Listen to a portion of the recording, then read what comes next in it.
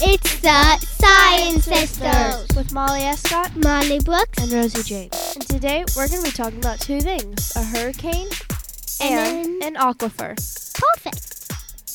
So, a hurricane can get so bad that it could fill up an aquifer. So that's why we're talking about both of them today. Let's get started. And also, let's give a round of applause for stage manager Harper Hodes. Our question from last week, the answer is planet Earth Has the most water. Now, Rosie is going to talk about how we can save some things that can help us save a town from a hurricane. There are levees, seawalls, stilts, and wetlands. And I'll be talking about stilts. Stilts are like if you've ever seen people at the circus on big wooden sticks.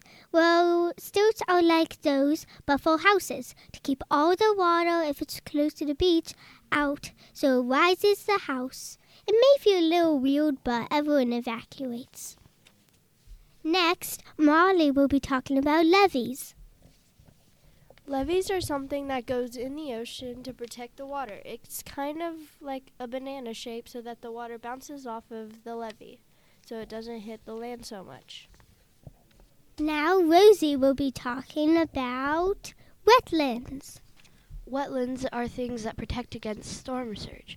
They're plants that go in the ocean, but storm surge is giant waves, and the storm surge goes against the wetlands and then it protects it.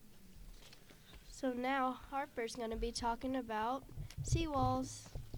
A seawall is a wall that protects ocean waves from hitting the land.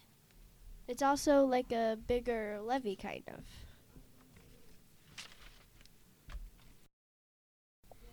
Now we will talk about how a hurricane forms. Well, hurricanes often have to do with the ocean. It's like a big swirly thingy in the ocean that goes onto the land, and there's normally ginormous waves if you're close to the beach. Sometimes it can wreck your house. That's why seawalls help protect the beach from storm surge. The giant waves are formed by a bunch of wind that the hurricane brings. So, now I'm going to be talking about an aquifer. An aquifer goes into the ground from a well, and it gets to land, and then to water, and then to hard rock. But sometimes it can be full. How it gets in is because there's little cracks in the ground that the water goes into, but like Molly said, it stops at hard rock. And now Rosie will be talking about how is it fresh water, salt water, or ice water? It's fresh water because the clouds absorb it from the river. Very good explanation. Now, Harper will be saying the question of the day. The question of the week is, where did Hurricane Katrina hit?